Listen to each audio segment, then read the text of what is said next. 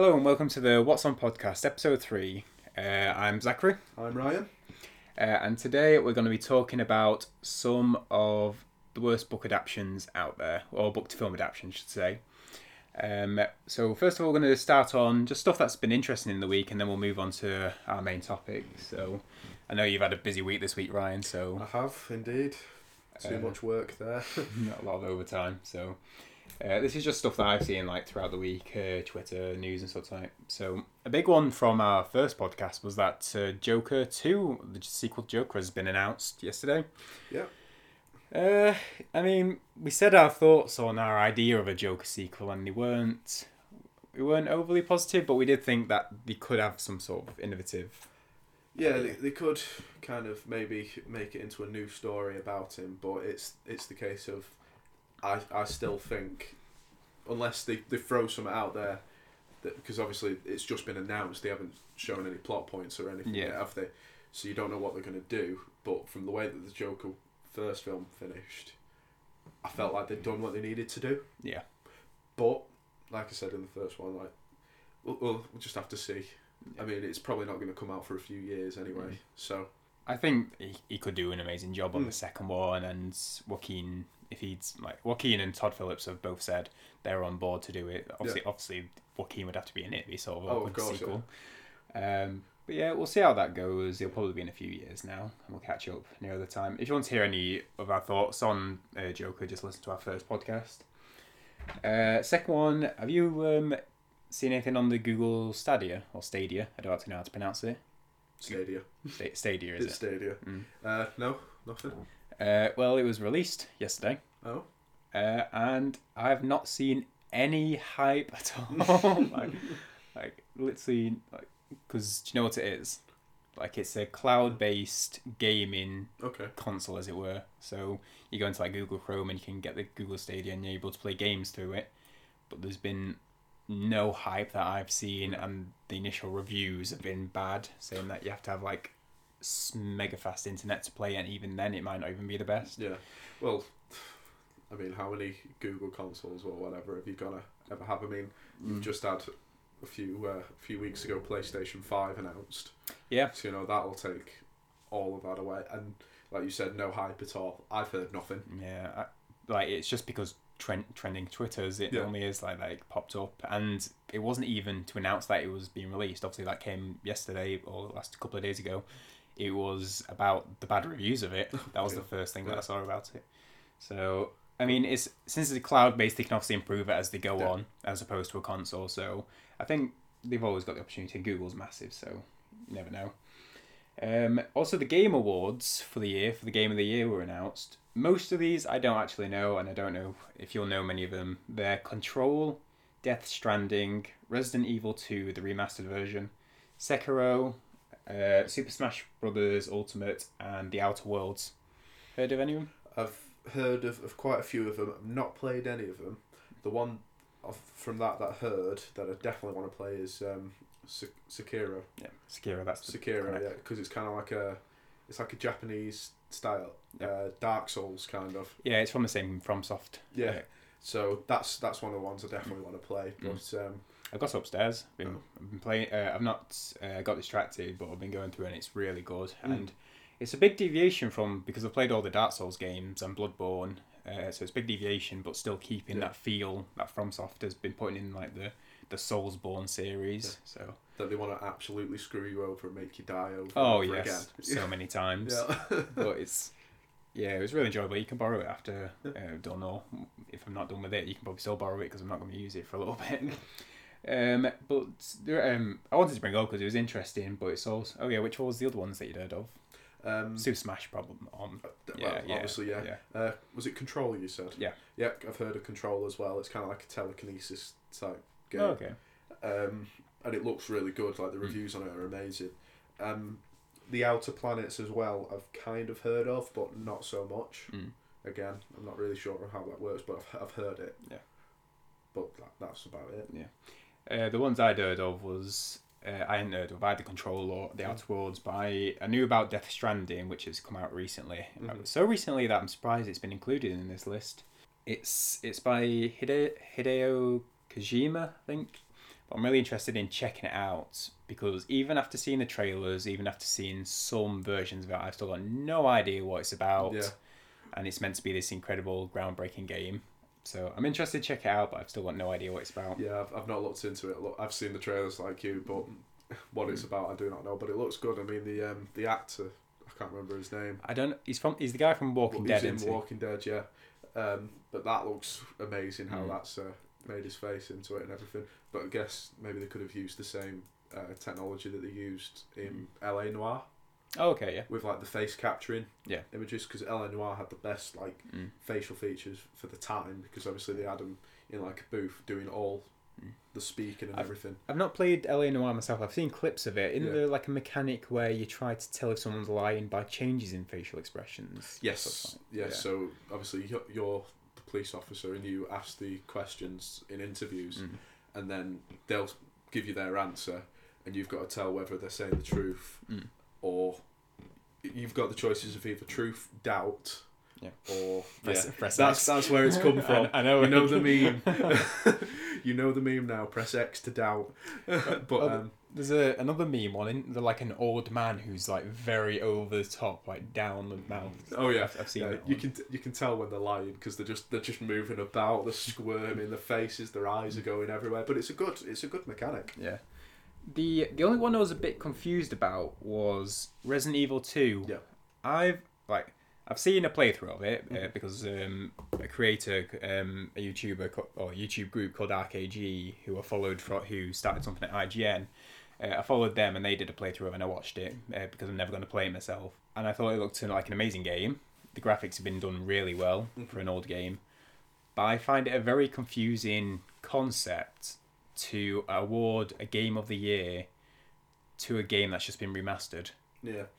Well, you could say maybe that because it's been remastered, it's been brought out to new audiences.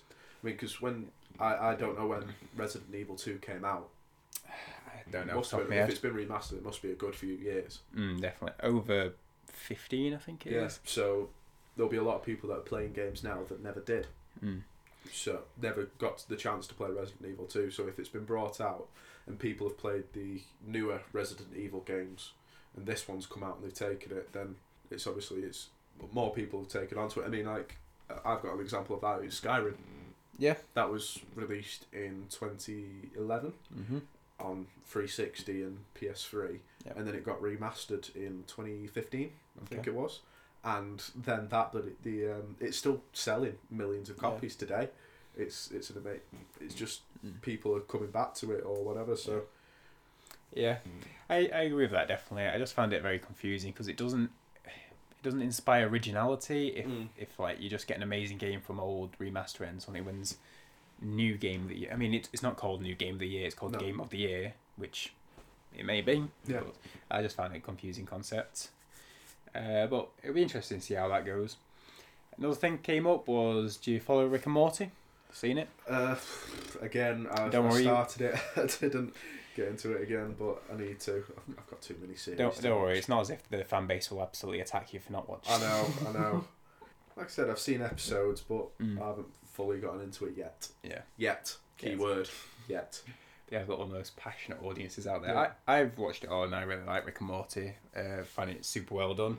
It didn't come out last week, but the new season's come out over the last 2 weeks, so I've been catching up on that and it's still going well. I think they've done it to like season 6, confirmed it, so check that out if you've not heard it, because Rick and Morty's really good. It's a bit like a comedic version of like Back to the Future in animated form. I check that out. Witcher 3, the season 2's already been announced. It's not even out for another 3 weeks. Yeah, so there must be confidence there. That was quick. I saw last night as well, another TV show has been announced for its season 2 and it's not even been... I think that's the point I was going to make. Was it The Lord of the Rings? It was. Yes, it was. Yes, that was the one. That's what I saw last night. Yeah, that was another point I wrote down. Yeah, Lord of the Rings, which just a little back. Lord of the Rings, Amazon are making a TV series of it set prior to like the Middle Earth that is shown in Lord of the Rings, like years and years or decades back. I don't know when exactly it is, but they're doing that. But they've not released next to no details that I could find. Yeah. Except that they've just said that they're going to do a season 2 already. Yeah. And like you said, the same with the Witcher season 2 as well. It's not even out for another 3 weeks. So how do you know what it's going to be like? Yeah. I mean, they obviously must be confident. Does that give you a bit of confidence then that it's going to be good, or do you reckon they're just trying to cash in? I think it's going to be good. I think we've talked about this on episode 1, but I think it's going to be good. But I also think they already know it's going to be like a sellout. They already know it's going to hit it off and it's going to make the money to do a season 2. Yeah. Because it's got such a massive fan base. I think Witcher 3 was like the big one. It's in the top 10 of biggest selling games. I'm pretty sure. Definitely for when it came out. Yeah. So there's that massive fan base that they're going to obviously draw from for Netflix. So I don't think there's anything wrong with them like saying season 2 already. Yeah, I think that should be good. That's pretty much everything that I could find this week. There'll be other stuff, but let's just get straight into the main stuff. So we're going to start off with one called Percy Jackson, which is set in, or at least the first set of books is set in Greek mythology, to do with demigods who are children of gods, Greek gods and humans, and it's based on this character called Percy Jackson, who's the son of Poseidon. Spoiler alert. One of the big 3. Yes. So I think a lot of people have heard of Percy Jackson, so I don't think I need to go into too much more detail. But we're just going to be talking about, because we both read the books, we both watched the films, and we just found it to not be a good adaptation of the books. And I think a lot of people agree with us. And we're just going to go into detail. Is there any way you want to start? I'd say the start of the first film, Percy Jackson and the Lightning Thief, kind of goes with how the book starts. Obviously, Zeus and Poseidon talk about Zeus's lightning bolt being stolen, and Sean being a pretty good cast for Zeus, one where he doesn't die, Percy Jackson actually gets to the camp. That's where it kind of trails off a bit for me, because the camp is nowhere near what it was shown to be in the book. Like, it was meant to be a wide open. It was a wide open plain, if I remember right. And there was a house. I can't remember what the house was called. I can't remember off the top of my head. Sorry. Yeah, I can't remember what the house was called. But none of that was in the film. It was just literally in the film. He wakes up in the infirmary, and then he goes out, and there's all these people training in what looks like in woodland, just on these little obstacle courses and everything. It doesn't go into great detail about the camp. It just welcome to Camp Half-Blood. Yeah. Whereas in the book, obviously, he was given a massive tour. He went to whatever this house was called. I'm sure we'll find out in a minute. Where he met the god. I can't remember how to pronounce his name. Dionysus, the god of wine. Yep. Not in the film at all. He is. Oh, is it in the second one? He is, isn't he? He's not in the first one. No, he is. Is he? I'm pretty sure. I don't think he's in it a lot. I think he might be at the end. He has a scene that I know when they're training on an obstacle where they're climbing. I may be wrong because I might be forgetting this right, but where he pours wine into a glass and it turns to water. I'm pretty sure it's in the first film. But That's the second one. We're on at the start of the film when they're going up like an obstacle type thing where they're fighting each other. Is that number 2? That's number 2. Fair enough. That's where I was going to come into with. Go on then. Keep going. In the first one, he's not in the first one at all. Right. And another one that I didn't like, part of the camp, was that in the book. Sorry to say, but Dionysus in the book was one of my favourite characters. Yeah, he's got pretty funny. He's got such a dry sense of humour. Dry for the god of wine, Oh yeah, works, doesn't it? But each god or goddess had their own cabin. Yeah. Obviously, there's 13 Olympic gods. 12. 12 main gods. 12 main gods, and then you've got the minor ones, but it's the main ones that are obviously there. Yeah. But they're just not in the book, in the film, sorry, at all. I mean, literally, you get Percy Jackson taken over to like the lake where there's like this little like tarpaulin over a bed and everything, and it's like there's a trident there, and they're like, oh, I'm the son of Poseidon, am I? Instead of like this massive cabin that he got, and there was no. Oh, that's just reminded me, of how he actually found out he was the son of Poseidon in the book, because they get claimed don't they? And it pops up above the head there in Cinia. Doesn't it happen after he's attacked by like a hellhound? Yes. Something like that. That attacks the camp. Yeah. And then he gets claimed. Because he gets injured, doesn't he? He goes into the water and it heals him. Yeah. And that's how he gets claimed by Poseidon. Yeah. But that never happens. Gets brushed over. I'd say I definitely agree with the differences in camp. I will give them some leeway just because obviously book descriptions, it's our imaginations, and when we see things visually in a film, we go, that's not how I imagine it. So I'll give them some leeway as well as financial restrictions potentially if they wanted to go, okay, we're just going to do a basic camp and then we're going to do fancy other stuff. Yeah. But they definitely could have done a better job. Of the camp, definitely, and as well the claiming. I think the claiming they could have definitely added. They got rid of it, didn't they? They just said completely. You're from here. Yeah. So your dad's Poseidon. Yeah. Nice one. One thing that bugged me was the age. Like he's meant to be 12. Yes. Yeah. Again, some leeway because in terms of acting, like they might have wanted older actors so that they could do more physical stuff, or they could have some sort of like romantic thing between like obviously and I think it happens in the book, but obviously later on portraying it in a film is obviously easier and they can relate it to audiences. The issue where it is it's a big plot point in the books, how old he is, because a prophecy throughout the books revolves around Percy turning 16 and stuff kicking off. Yeah. So that was the thing that bugged me, the age, because I think he's 16 in the films. I think he's already 16, yeah. Which just puts everything in a mess. Yeah. So that was one of the things that bugged me with it, because from the start it's like going, okay, we're going to have to come up with some convoluted way to bring it back to the books if we ever want to do a sequel, but they didn't decide that. No, exactly, no. They just went and sod that. It's stuff like that when it's major plot points that really hurt a film, especially because if you're doing a book to film, you're going to want to try and get the book people on it as much as possible, the book readers on it as much as possible, because they're the ones that are going to have loved it so much, whereas you've got people that have never read the books come into it, and they'll take it on because they won't know any better, but when you've got a large amount of your audience is book readers, they're going to rip you apart. Definitely. Here we are. And here we go. I've got a couple of things to talk about near to the end of the film, but is there any like middle parts or anything else you wanted to talk about? The middle parts, generally from what I can remember, actually kind of follow it.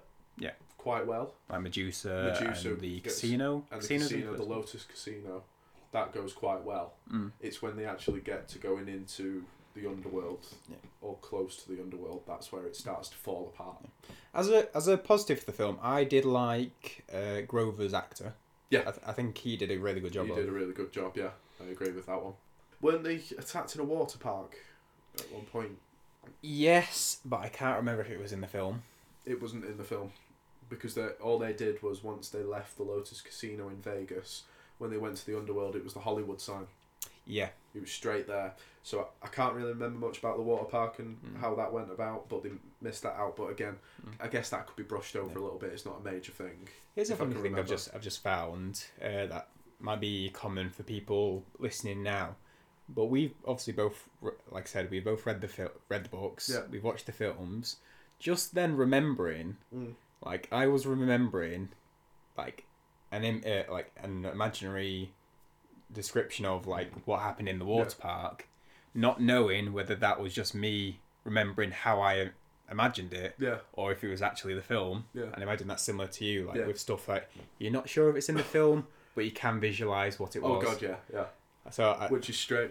I've got good imagination when it comes to books. Oh yeah, well practiced. Yeah. But I just thought that was an interesting point that I think a lot of people who read and watch a lot probably have experienced. So yeah, when they got into the underworld, the underworld is not what it should be. No, they get rid of. Do they get rid of the sticks? Like they obviously show it, but it doesn't have the same. The sticks, is it? River sticks. Yeah, the river. Yeah, they completely got rid of that. They just literally had him floating through air over fire, which in the underworld there really isn't that much of. They're just like ghosts, aren't they, that just wander about in the books. And he says all life ends in suffering. It's like, well, no. Elysium. Because that's not that's not how it works. You've got Elysium where obviously like the heroes and everyone lives, and then you've got the field of damnation. It's not well. You've got the field of damnation, but you've also got the other field where it's just literally like a meaningless existence. Right. Where you've not done actually anything extraordinary in your life. I thought that was the field of damnation, wasn't it? No, because the field of damnation is where they're suffering because they've done something bad. There's another field where it's literally next to Elysium, so they can see it, and it's literally they're just stood in this field doing nothing. Well, they've done nothing with their life. They've done nothing extraordinary with their life, and they've done nothing like bad. Yeah. So those people in that field have got the chance to reincarnate twice more. Yes. So that they can try and get into Elysium. Oh, here we go. The Fields of Asphodel? Asphodel, that's the one. Apologies for Greek study. It's not Elysium, is it? No, I mean the pronunciation of that. I don't know if that's correct. Excuse me. If that's correct pronunciation, but that's what they are. That was never in the film. Cerberus was never in the film. That's a shame. Yeah, Cerberus was never in the film, which was obviously it's a main part of the underworld, the three-headed gate guarder. What was the name of Nico's dog in the later books? The Hellhound. Oh, Mrs. something. Oh no, you've done that to me now. I don't know. I don't know. Because she became like friends with Cerberus, and that was like a thing that kept picking up over the next book and series, didn't it? Yeah, I can't remember that one. But I'll Google it in a minute, but yeah, but I don't remember that part. So that was all left out of the underworld. Literally, all they did was go over in the boat and then turn up at Hades' door. It's like, oh great! Can we have the lightning bolt back, please? Yeah. So what I wanted to bring up was first I'll go into one of the biggest things that bugged me was the lack of Ares. Yes. His character in the Ares is never in the film. He's never in the first film. And for those who've only seen the first film and not read the book, Ares is the main villain of the first book. The god of war. Yeah. And he's a great character. He's comedic, he's obviously brutal, and at the end of it he goes along with what he is god of. Yeah. He's done this to try and create some sort of conflict. Yes. There is obviously the undertone of Kronos in it, but he's mainly done it just to start kicking things off. Yeah, it was him behind it all along. Yeah, of nicking the lightning bolt and planting it on Percy Jackson, and he's just taken out of it. I don't know. Well, they replaced him with Hermes' son, which was Luke. Well, Luke was always bad. He was bad, yeah. Because film wise, Luke's the main villain, and he's done it. I wrote it down. He's done it so he could nick it to destroy Olympus and have demigods as rulers. Yeah. Something rubbish like that. Yeah.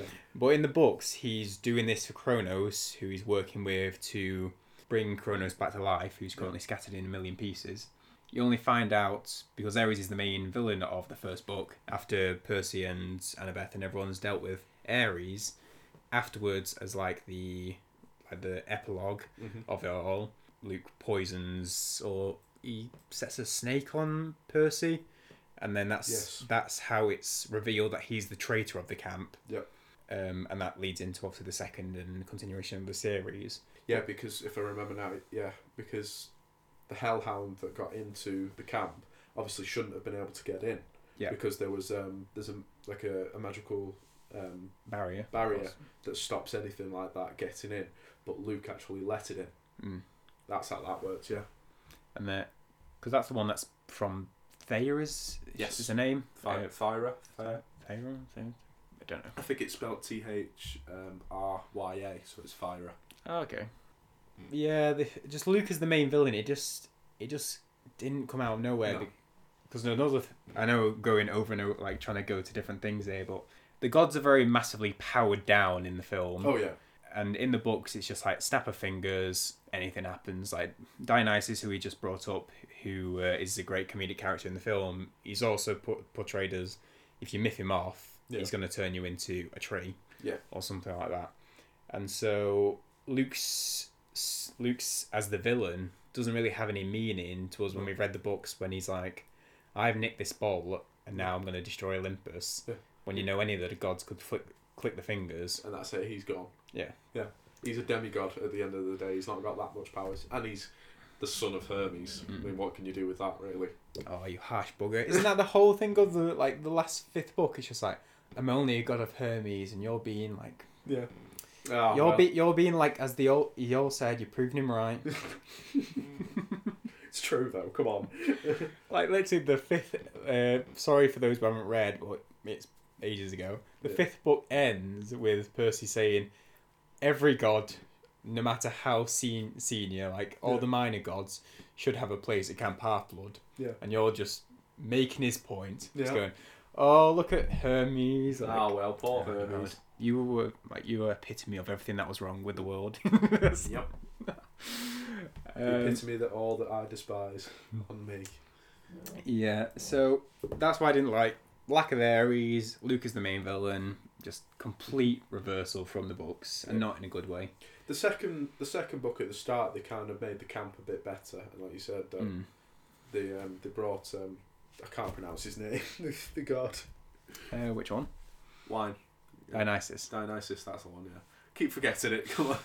But they kind of obviously made that an improvement, but it still didn't save it. Yeah, really. I found the second one the worst film, but the one that mainly stuck to the story. Yeah. Until the end, in which it just went, here's it gone, and there it goes out the window. Yeah. Because if you've seen it, they bring Kronos to life, which doesn't happen until the fourth film. I think it's the fourth. Fourth book, sorry. Yeah, because he finds him in the labyrinth, he comes alive, and then gets chased out. Yeah. And Kronos is he's an intelligent titan who's manipulated everyone to come back alive, and in the second film he's just this big magma monster, isn't he? Yeah, pretty much.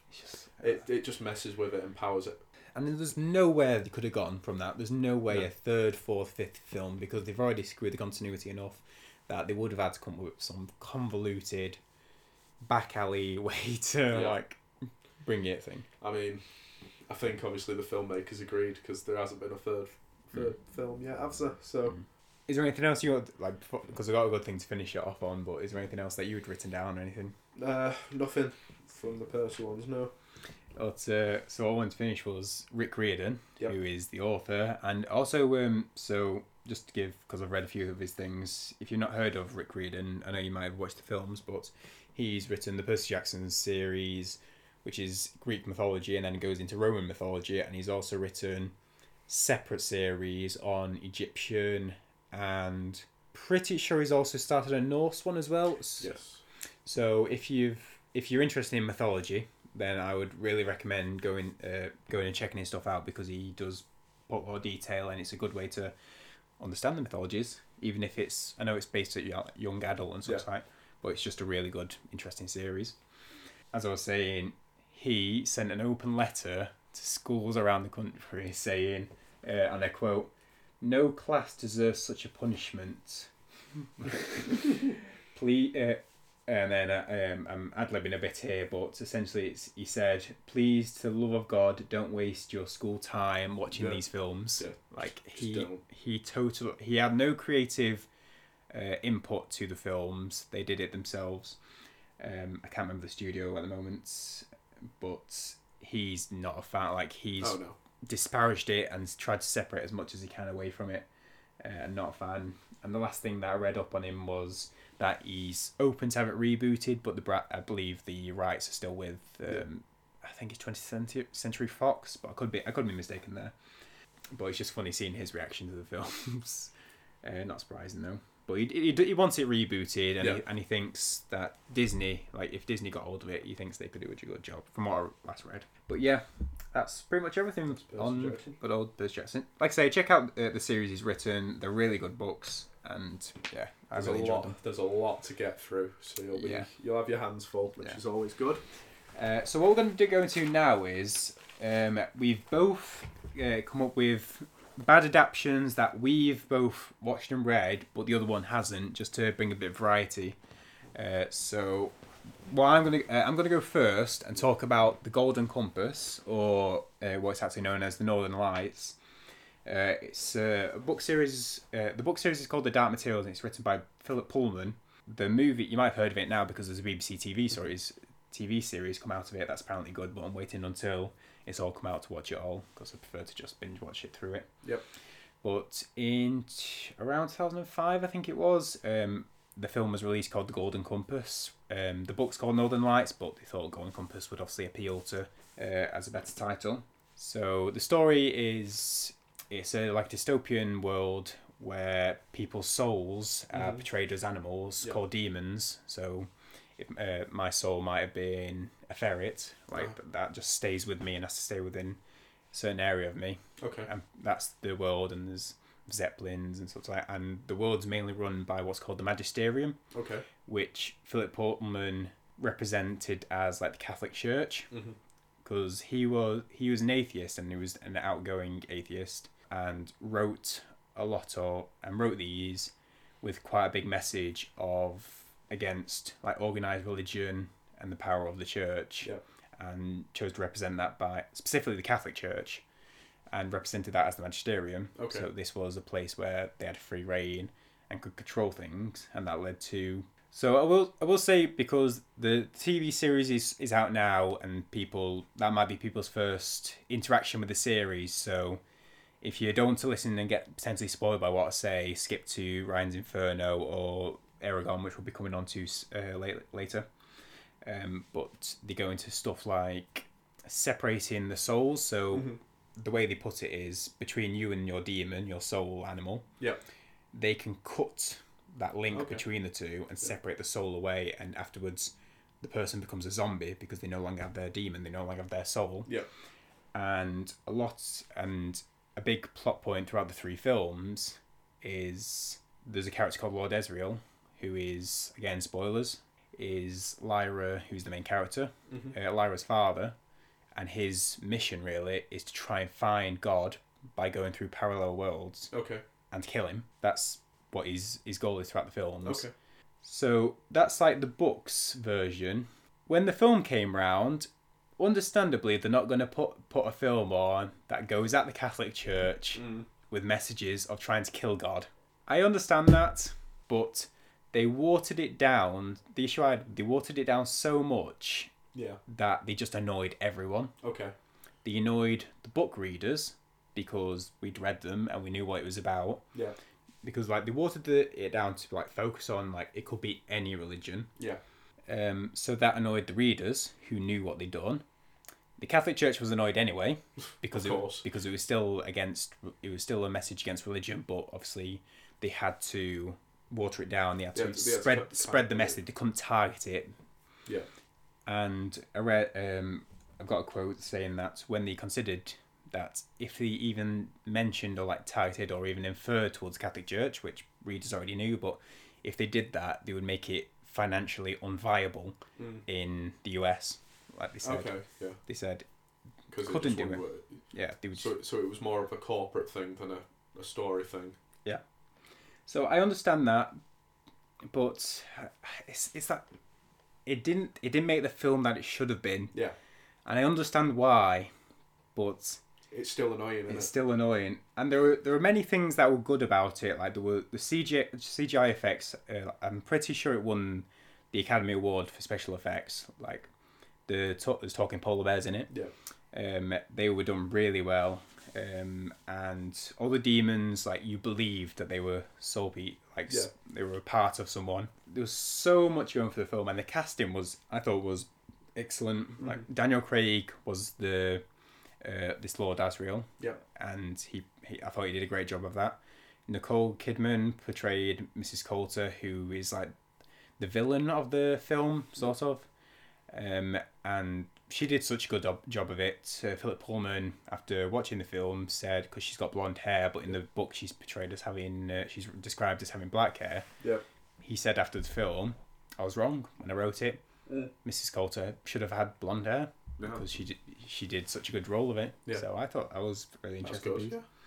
And another character who's an aeronaut in it called Lee Scoresby was portrayed by Sam Elliott, who you might know from A Star Is Born. He's like an old Texan guy, or if you've seen Ghost Rider. Have you seen Ghost Rider? I haven't seen Ghost Rider, no. I think you'd recognise him if you saw him. I've heard the name. I've definitely heard the name. But I think he was like the perfect character for it. So there was many really good things of the film. It's just that watered down. It wasn't what the book was, and the end of the book.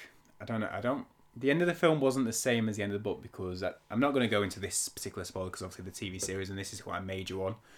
But the end of the book, it's a very tragic ending to then continue on into the second and third book because it's a trilogy.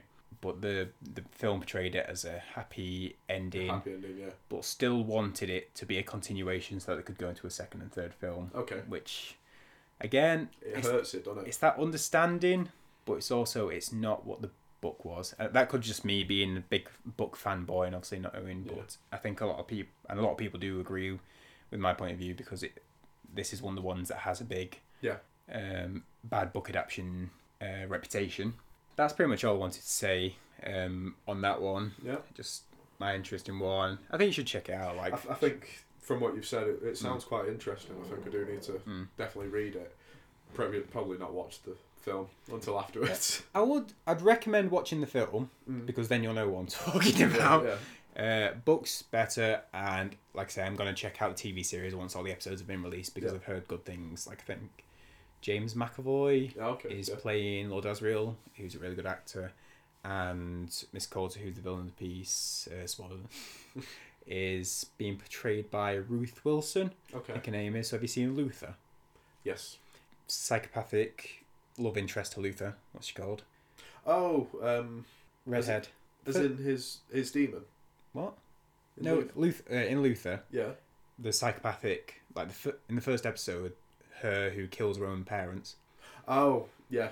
That's the actress. Right. And I really liked her in Luther, so I think she's... I got mixed up then. I thought you said Lucifer. Lucifer. Lucifer, not Luther. Got it wrong. My bad. Yeah. Have you seen Luther? I have seen a little bit of Luther. Can you remember what... I can, yeah. Do you know what her name is? I can't. Oh, I don't remember. Luther and Lucifer, little... Yeah. Yeah, just a couple of spelling. Yeah. But yeah, so casting's good. It's BBC. They normally do a good job of these things. Yeah. Yeah, that's me. Right. Mine is called Inferno. It's a book written by Dan Brown, who also it's the same series of books. So it was Angels and Demons, Da Vinci Code, Lost Symbol, and Inferno at the moment. Mm-hmm. Oh, and the new one that's came out last year, which I've read as well, but I can't remember what it's called. So I've got these upstairs. Yeah. I've just not got round to reading them. Do you remember what that last one's called? Because that's annoyed me now. I don't. I could search it up. I'll search it up while you're talking. Yeah. So basically, this entire series is about a professor of religious symbology. If that's how you even say that, called Robert Langdon. Right.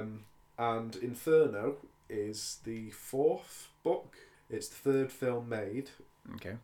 They completely skipped over the Lost Symbol, but it's different stories in each one. So are they like sequels in the sense that these take stuff from the previous films, or they're like standalone stories? They're kind of standalone stories, but like in some of the films, they kind of reference the other ones. Right. Okay. So, like, say the Da Vinci Code is the second one. Yeah. And they reference stuff that's happening in Angels and Demons, because Angels and Demons is about the Catholic Church and the I've seen the film Illuminati. Yeah. But in Inferno, it's about a geneticist called Bertrand Zobrist, who thought that overpopulation was a major issue with the world, which it is. There's a recent purple alien that should get on with. Yeah. And he went to the World Health Organization saying that we need to sort this out. And he said that he had an idea, like a virus, that could sort out the issue. Yeah. And he didn't go into too much detail with the World Health Organization, but they branded him as a terrorist and a monster. But Zobrist had a massive following with people who thought that overpopulation is a bad thing, which it is generally, and that they wanted his plan to go ahead, and his plan was Inferno. Yeah. So it was to spread a virus to everyone in the world, and they believed that it would kill 1/3 of the entire population just like that. So not as bad as Thanos. Not as bad as Thanos, just a third. Just a third. But Zobrist knew that he would get caught because he was on the run for about 2 years. And he eventually did get caught and committed suicide by jumping off a tower in Florence. So is this the story of Inferno? Is this like the precursor? This is the story of Inferno at the start. Right. Okay. Generally, I liked the film until the last 20 minutes, because basically what Zobrist did was that he knew he was going to get caught, so he left a trail. He was a big fan of Dante. Okay. And Dante also painted and wrote. He didn't paint. He wrote Inferno, which was the 9 different levels of hell. Yeah. And so what Zobrist did was he left like a trail in Dante's Inferno, leaving clues and everything for his followers to try and find where he'd left this virus, where he wanted to spread it. He also left a message to say when it would get spread. So, sorry, I might have just missed that, but how come he had second thoughts? Like, how come he left these messages? No, it was just in case he got caught. Oh, okay, right. Okay. It was just in case he got caught, so that if he died, so that someone his followers could carry it on. Yeah. But he made the virus, and if I remember right, Robert Landon's in it because he one day wakes up with amnesia. Okay. And someone tells him that he's been shot. Yeah. It grazed his head, but he's got amnesia from it. And the doctor that sorts him out in the hospital is called Sienna Brooks, who's played in the film by Felicity Jones. Yeah. And obviously Robert Landon's played by Tom Hanks. Yeah. Brilliant casting, the pair of them, obviously. I mean, Tom Hanks has done brilliant with the Dan Brown books and the films. But then he try and speak. This group try and assassinate him for some reason, because he has actually got the first clue. You can't remember how he got it or anything, but it's like a pen, which shows Zobrist the Inferno. So basically, it's just carried on like him and Sienna Brooks going around Italy trying to find these clues to try and find Inferno. So what's the bad? Why is it a bad adaptation? The bad, like I said, the film is good until the last 20 minutes, where it completely changes the ending of the book. So the ending of the book is that they find... Spoilers. Yeah, spoilers, sorry guys. Is that they find where it is, the actual bag which held the virus. Yep. And that was in the cistern of Istanbul. Okay. They find that it was meant to be getting... I can't remember the date that it was meant to be getting released. But they're there on that date, just before midnight, and they try and find it. But they find out just before it that Sienna Brooks was actually Zobrist's lover. Okay. So she was trying to find it to actually make it happen. Whereas and she's been the companion of Robert Langdon, who's been trying to stop it. Is this book or is this film? This is both.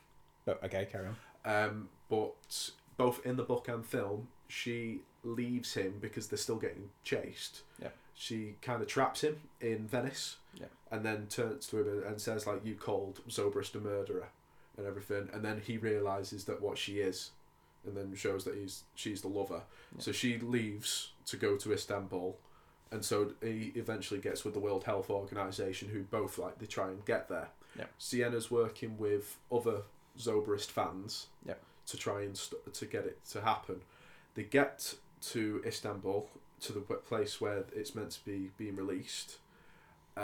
In the book, what happened was they get there, and they find that the bag's not there. Okay. They find just a little bit of plastic flapping away, and they've realised that the plastic that it was made of was biodegradable really quick, and they found that it actually burst a week before. Okay. But it was today they found that it was actually spread worldwide, because the World Health Organization doctor in America tested his own blood and found that he had the virus, even though it was done in Istanbul. Yep. So they found out that everyone had this virus, but it wasn't killing a third of the people. It actually made a third of the people infertile, randomly. So it still did the job that he wanted. It still did the job that he wanted to do, Zobrist wanted to do, but it just made a third of people infertile. It didn't kill anyone, and it continues through generations. Well, there is going to be no generations. No, but as in like, so the people that everyone's got the virus, but not everyone's infertile. Oh, so like a percentage of the people born would then be infertile. But they'll be infertile, okay. But other people won't be. And the film version? And the film version was that everyone's dead. No, the bag of the virus is there. They managed to contain it. Sounds interesting. The virus doesn't get spread. Happy days. It's a hero's ending. Yeah. And it goes. See what the book did was it made people think. Hang on a minute. Overpopulation is an issue. Would this be a good way of being able to stop it? Yeah. And Sienna Brooks actually gets caught in the film. Yeah. But then she works with the World Health Organization. She's taken with them to see because they think at the end like we've got a massive issue ahead of us. Do we keep this, or do we try and stop it? Yeah. Do we try and cure it? Whereas in the books, in the film, what she did was she died. Okay. Yeah, she tried to blow up the bag by putting bombs in the water, but they blocked the signal to her phone. Yeah. So she jumped into the water and set off one of the bombs, killing herself. Yeah. But they managed to put the bag of the virus in this like sealable box, so it didn't split. Okay. So at the end of it, it was all a happy ending, and they put in this really weird subplot of Robert Langdon and the World Health Organization director knowing each other and having like a romance type thing, where there was no need for it at all. How long's the film? The film's about an hour and a half, hour and 40. Okay. It, like I said, it does everything that the book did until the end, and that's where it falls flat. Because now you've just washed over a really major problem with the modern world, and this book made people talk about it. Do you reckon this is like similar to like I was talking about the Golden Compass? Like you said, yeah, they've watered it down because they think it's gonna myth some people off. It's gonna, if you target it towards a certain group, and this, although it's not targeting anyone, it's bringing up an uncomfortable scenario and topic. Yeah, that they must have thought like, oh, we can't do that because people are going to scream like we must have to do a dramatic hero ending. Oh, look at that, we've saved the day. Robert Langdon saves the day again. Yeah, and that's just what miffed me off. Yeah, and it did a lot of the book fans as well. Every book fan that's watched that film does not like it because of that ending. It would have been, and I understand if it would have hurt them if they'd have done this. But it's still a problem today, overpopulation, and it would have got people. It might have gotten people talking. Yeah. So that was what I felt about Inferno. If you've not seen it, I'd recommend reading the book first and then watching it, because you'll realise what I'm saying. Yeah, I mean, I think that's the message of I think if there was like a caption to this podcast, it would be read the book first. Read the book first, like it, and then go on towards the film to realise what we're talking about. Yeah. Anything to add? I don't think so. It sort of sounds like you enjoyed the film, but then you just messed me over. You rage quit at the end. I did enjoy the film. The film was good. Yeah. It changed a few little subtle things that I won't say. It's the same thing for me in the Compass. It's like I enjoyed the film, but it's just like it wasn't the book. It's the end. The ending just ruined it and just put me off it completely. So, shall we? Now, this is the one we have been looking forward to most, because the elephant in the room, the go-to guide on now literally to adapt your film. If you type in Google or Bing, if you so choose, if you type in bad book to film adaptions, if not the worst, almost a guarantee this is going to be the top result. Oh god, yeah. And that is Eragon 2006. So for those who don't know, Eragon was a book written in 1997, I believe. I thought it was 2002. Yeah, it was 2002, sorry. Yeah, 2002. I'm thinking of Harry Potter. In 2002, and it is about a boy who finds a dragon egg and bonds with this dragon that hatches and progresses through the series, which is called the Inheritance Cycle, of combating a dictatorial king. A tyrannical king. Dictator, that called works. Galvatorix. Yeah. and it's set in a fantasy world, obviously dragons, elves. It's very similar to Lord of the Rings. He took a lot of themes from it, and it is compared greatly, both positively and negatively, with Harry Potter and Star Wars. That's the basis of the film. So why is it universally panned? Where to start with this? Start at the beginning. I mean, the book is just an incredible story, especially for the author Christopher Paolini, who wrote it when he was 19. Yeah. Between 16 and 19. Because he was born in 1983 and it was published in 2002. It's an amazing book for someone so young. Definitely. But, I mean, the start of it is obviously, it's okay, because Eragon is in his hometown village of Carver Hall. Yeah. But the stuff that already messed me about was when, as soon as you're introduced to Carver Hall, the soldiers, Galbatorix soldiers, are already there. They were never there in the books. You get the Razak, which is Galbatorix's like assassins. Yeah. Who turn up trying to look for the egg, which is actually, it's found out later, one of Galbatorix's 3 dragon eggs that he had left, because these are the only dragon eggs left after the dragon riders were all killed off. Dragon Riders is the name of the people who get in contact with the eggs, and the dragon inside chooses for them to be their rider.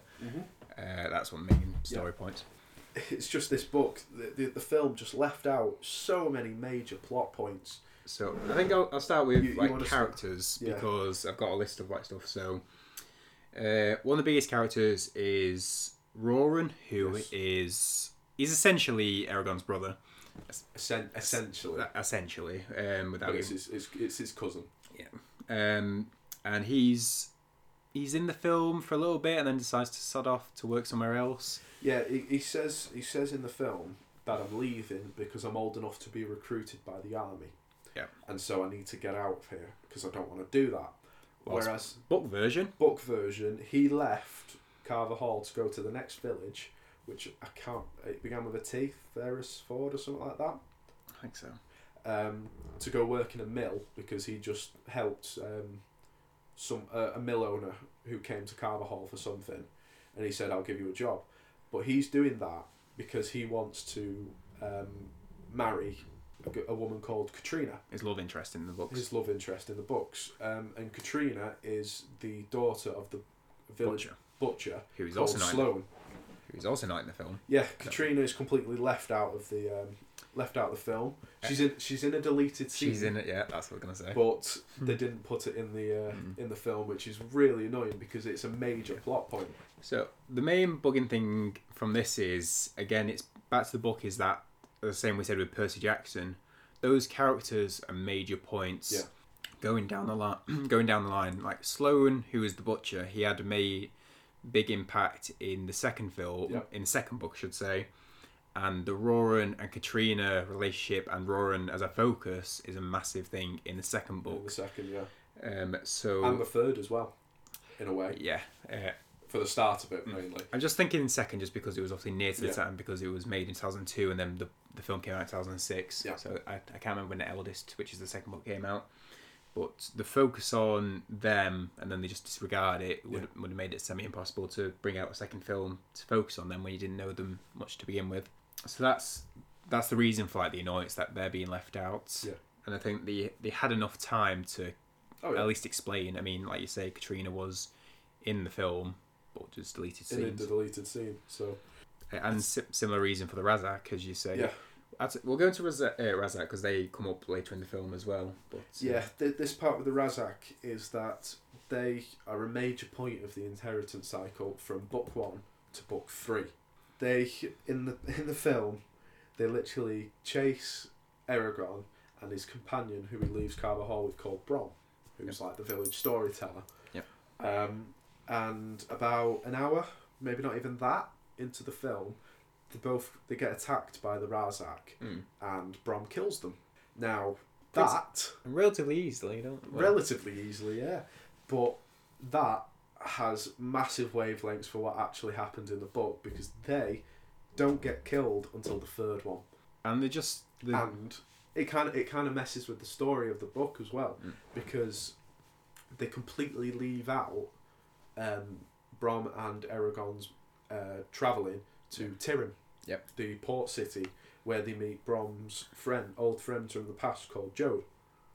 And Jode becomes more important in the second one as well, because they're trying to figure out where the Razak are from so that they can go and kill them. And they find out that because they find it's a bottle that they left behind with like burning poison in it, which they find was brought in a shipment and sent from Tyrim to a city called Drasleona, which is where their lair is. So then they travel to Drasleona to try and find them, and that's where they get attacked by the Razak. But they don't get killed by them. Well, they don't kill them. Sorry. There. They don't kill them. They don't kill them there, but they get chased out, and then they get ambushed, don't they? Which is where the Razak then, spoilers, kill Brom. But in the film, Brom has already killed the Razak, and then they never go to Tyrim, they never go to Drasleona, and then they suddenly Eragon has like an image in his head of an elf that's imprisoned called Arya in a town called Gilead. So he goes off, leaving Brom behind to go and find him. Go and find her. So we'll just stick with we'll just stick with the Razak a sec, because it's not just the fact that they've changed the story with them. It's again due to outer effects, because the Razak pretty much are the main basis for Riordon's storyline in the second book, and they're a main point of the start of the third book as well. They are. Well, they're in the entirety of Riordon's story pretty much. So by them killing, and how they're seen in the book, how in the films, is basically an altered human, basically, or not human, but like pretty similar to a human. Whilst in the books they're described as fast as an elf, as strong, and sort of like, and they're not, and difficult to kill. Like very difficult to kill. In the third film, when Eragon is basically part elf, like he's keeping up able to do it. Well, he's actually doing it because he goes against two of them with a staff, doesn't he? So he's actually outdoing them a bit. But they're portrayed as many times stronger than a human. So it's like, and they just get killed, just like that in the film. It's not. But like you said, like it messes with the story of the second book, because Riordon returns to Karbahar. But so we don't need to really go into it that much. But basically half the book wouldn't happen. In the second. Well, to be honest, none of the and then a few of the other ones as well. Because how would he carry on the story of Riordon getting to Eragon without the Razak? So that's messed them up. Like I said, they're never to Tyrim and never meet they get rid of a lot of Eragon and Brom's interaction, learning. Like he teaches him to write and magic, doesn't he? And teaches him write, much all magic, everything. Whereas he hardly does anything of that. I will give a positive that I think. Obviously, saying Jeremy Irons is an incredible actor, but he was Brom. He was Brom, and that was good.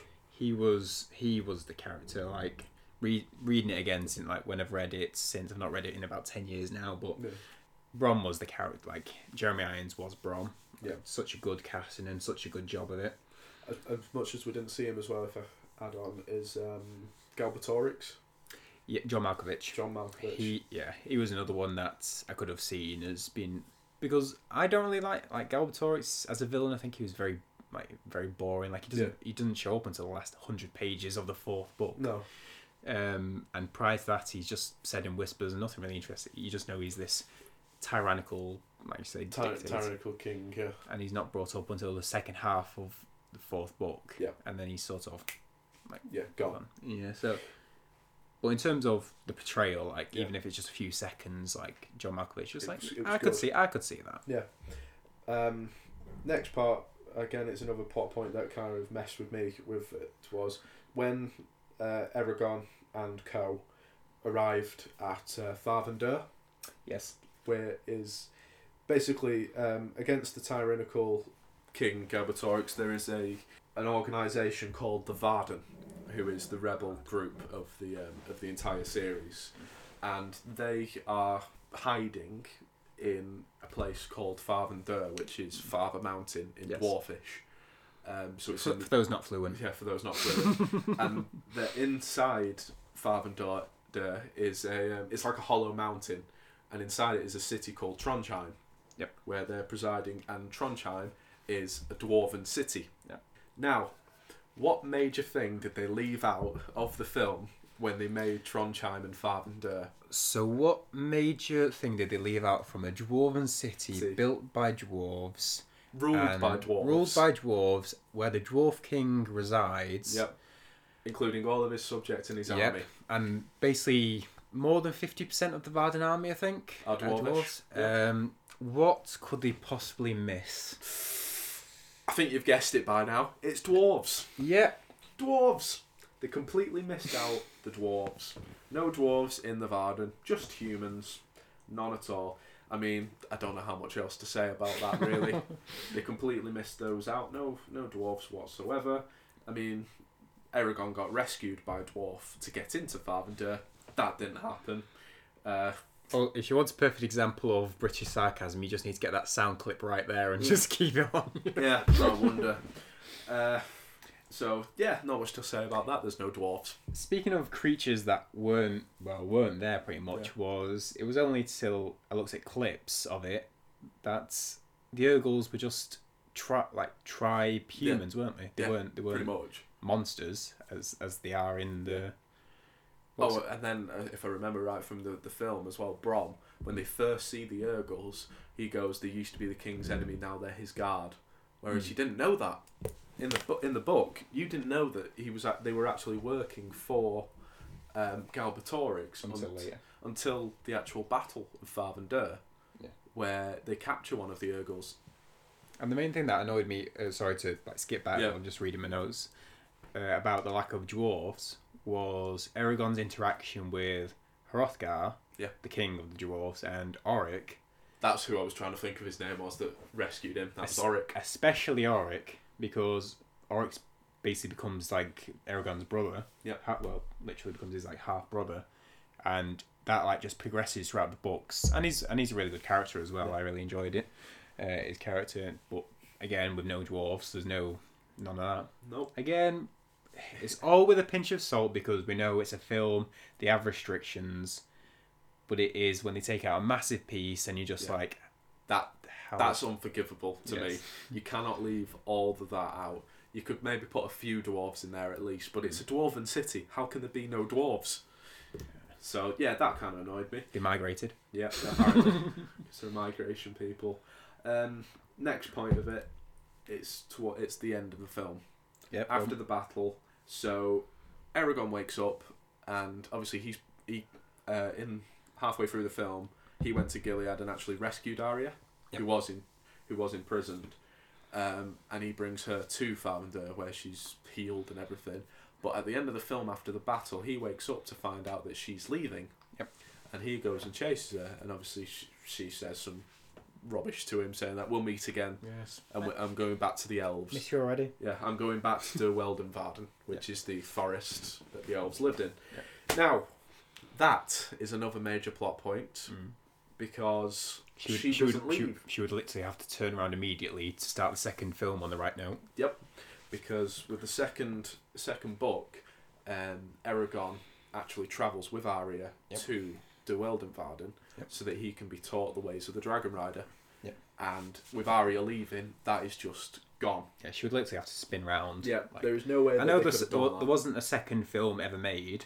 For reasons, but it's the fact that we're talking about bad book to film adaptations, so we have to take it in the context of what we want from the books and what the book continuations would be in film version. Yeah. So it's basically saying, she would have to literally turn the horse around after leaving and go, oh yeah, we've got to do this next episode. We've got to go this now.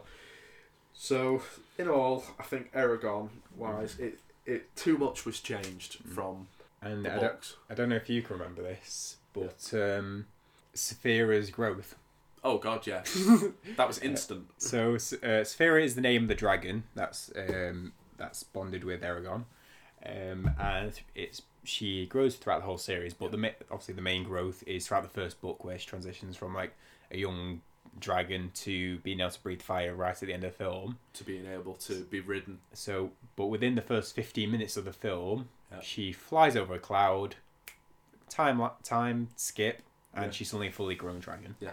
Now, in the books, it's told that dragons never stop growing. Yeah. And yet she's just grown just like that, whereas it took a good few... I mean, in the book time, it took weeks before of Eragon actually looking after Saphira before she could do anything, before she could speak to him, because she speaks through her mind to Eragon, for people that haven't read the books or watched it. Obviously, they got rid of that in the film, which I can understand, because that would have taken a bit too long to get through, put it into a few days. But the growth part, again, it's a bit... just like that shouldn't have happened. But so basically, with Eragon, it's your go-to guide for not how to adapt your book to a film. But I don't think it's Christopher Paolini's fault at all, the author, because I don't think he got much say in it. I've not read much into it. I've not read anything into it. Because I look at the age that he was. He was 19 when this was published, and when the film came out in 2006, he was only 23. So would he have been too scared to say anything to the film producers? I mean, I want to go into some positives. Like I've already mentioned Brom and mentioned Galbatorix as John Malkovich. A couple of positives I did see of it was those, and I thought Rob Carlyle as Durza. I think he was a good representative of what I imagined when reading the book. I think. For those that haven't read it, again, Durza is a shade. What's called a shade, so it's basically like a dark magician. Yeah, pretty much sums it up. So I think that was a good. I think he did a good job of that. The special effects of it for the time were really good. Like the dragon Saphira, I think she looked really good for the time, and a special consideration towards the final fight scene when she's in armor. Yeah, I think that was a part of the book.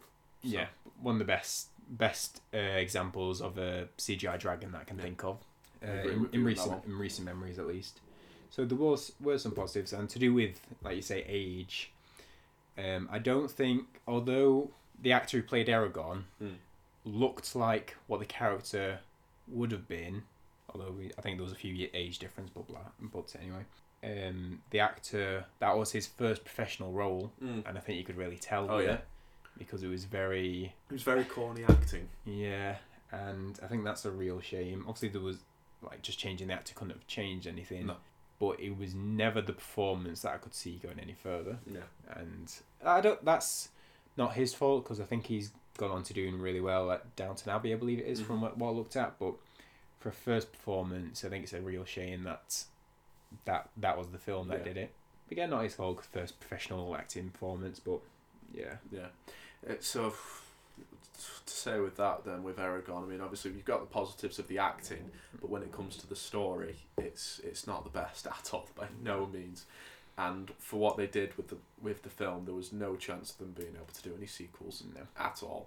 It just ruined it. And as you can tell, if you have a look at the ratings that the film got, it was absolutely rinsed by book readers, because it just messed with it too much. I would have even said that the way to get Eragon the best way would probably be a TV show, in a way. Maybe.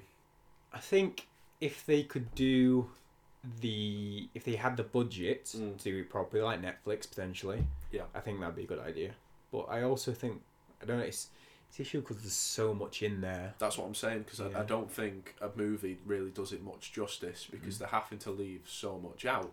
It would have to be Lord of the Rings, because it's very similar to Lord of the Rings. Yeah.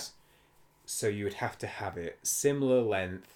Yeah. And then you would have people immediately saying it's Lord of the Rings. Yeah. Because people say that already. Which I don't disagree with the similarities, but it is his own thing, and you can enjoy it separately. Anything else? I think we've covered everything, really. I think we've definitely done our bit on this one. Yeah, so I'd read it's called The Inheritance Cycle by Christopher Paolini. Really good series, and it's just a really enjoyable read. Like I said, all the books we've mentioned, so all the films, you can watch them, you can enjoy them. Obviously, people will disagree with us.